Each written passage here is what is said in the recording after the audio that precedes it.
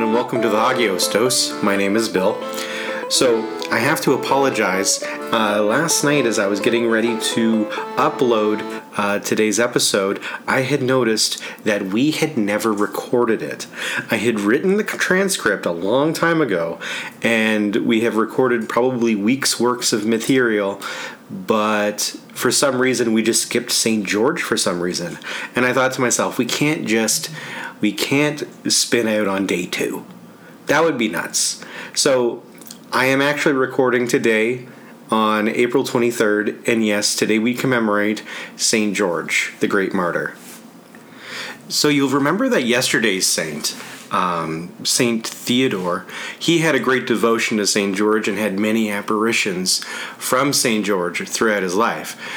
So today, it's interesting that today's actually St. George's Day. And tomorrow's saint will also have a great devotion to the great martyr George. So let's talk about his life. St. George was born in Cappadocia in the 3rd century. His parents gave George a Christian upbringing, educating George in the piety he would win heaven with.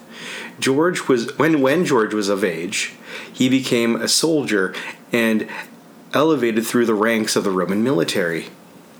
In the year 303, the Emperor Diocletian would issue an edict aimed at violently suppressing the Christians of the empire.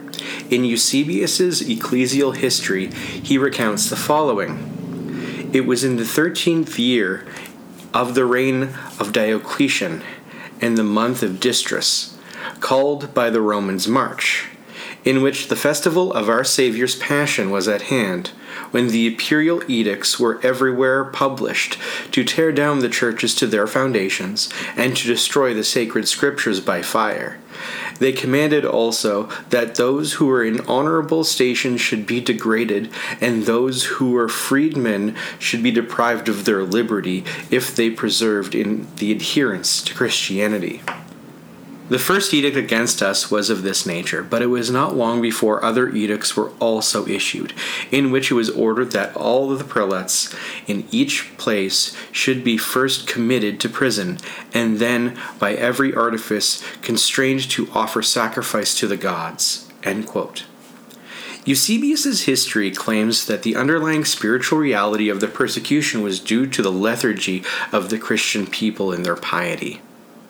Also citing that the first of the Christians to experience the persecution were those installed in the military.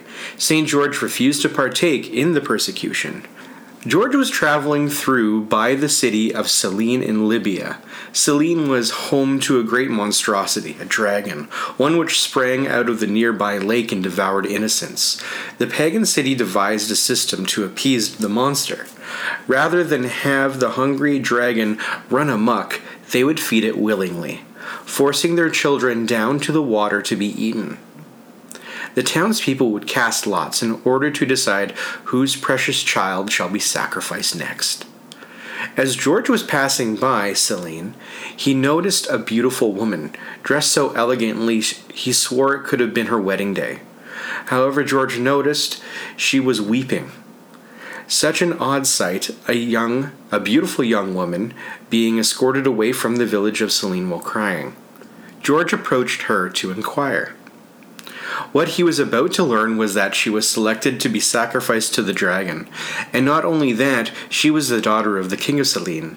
The king had tried to give away everything he owned to reverse the outcome of the lottery system, but it was to no avail.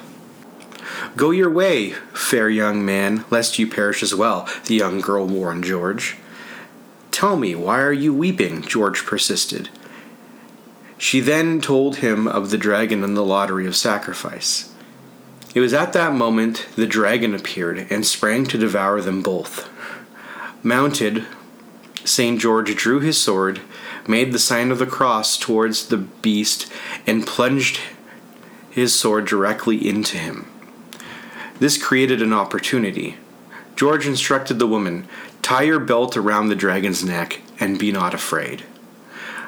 Rather than the young girl being led to her doom, the dragon, defeated and wounded, was being led to the village to meet his end. The townspeople gasped in fear at the sight. George said to them, Doubt not, believe in God and Jesus Christ, and be baptized, and I shall slay the dragon." 15,000 people were promptly baptized into the faith, and the dragon was slayed. To quote the Golden Legend, "The king offered to St. George as much money as he could count, but he refused it, asking instead that it be given to the poor for God's sake. Then he made 4 requests of this king, and that he, the king, should have charge of the churches, that he should honor the priests, that he should hear their service diligently, and that he should have pity on the poor people. Then St. George took leave of the king and departed." At the beginning of this persecution, many Christians met their end at the hands of the Roman state. It was for this reason that George abandoned the military, sold his belongings, passing the proceeds on to the poor. Shortly after, George was arrested for decrying the pagan religion as demonic, stating that the only true God was Christ. By the first night of his imprisonment, George had been pummeled with iron rods. However, he was comforted that evening when Christ himself appeared to George to console him. The next day he was forced to drink poison, each time with greater dosage. Each time he signed himself with the sign of the cross, and each time he remained unharmed. The sorcerer who had been mixing George's fatal cocktails was left dumbfounded, and himself converted to Christianity. Promptly, he was decapitated. When the provost subjected George to other means of torture, those efforts also backfired.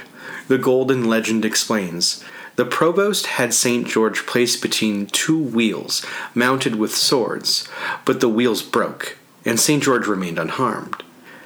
Then the provost had him thrown into a cauldron filled with molten lead, but St. George sat there comfortably, as if he were in a warm bath." End quote. The provost demanded that George renounce his faith in Christ for the true gods of the state. If he made sacrifices to them, it would probably be to his benefit. What probably shocked and excited the provost most was George's reply. He said, "Why did you not say so earlier? I am ready to do as you request." Tickled, the provost gathered an audience for what he believed to be the breaking of George.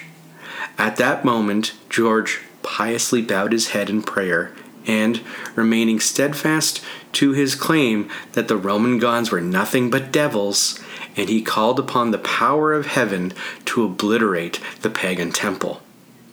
Flames fell from heaven upon the temple. In a moment, everything that supported the worship of the false gods was engulfed in fire. The earth opened up and swallowed the remains. Forced to recognize the power of the true God, the wife of the provost converted. She shamed her husband for his campaign against them. She then died, worshiping Christ, having accepted her salvation. The following morning, George was beheaded, receiving his martyr's crown in heaven. Fire then again rained down from the sky, burnt up the provost, condemning him to eternal hellfire, receiving also his rightful due. In an 11th century homily given on the feast of St. George, Peter Damian says the following: "St. George was a man who abandoned one army for another. He gave up the rank of tribune to enlist as a soldier for Christ. Eager to encounter the enemy, he first stripped away his worldly wealth by giving all that he had to the poor. Then, free and unencumbered, bearing the shield of faith, he plunged into the thick of the battle, an ardent soldier for Christ." So this is today's tropar. God raised you as his own gardener, O George, for you had gathered for yourself the sheaves of virtue. Having sown in tears, you now reap with joy. You shed your blood in combat and won Christ as your crown. Through your intercessions, forgiveness of sins is granted to all. I'm Bill, and this has been your daily dose of Agios. St. George, the great martyr, pray for us.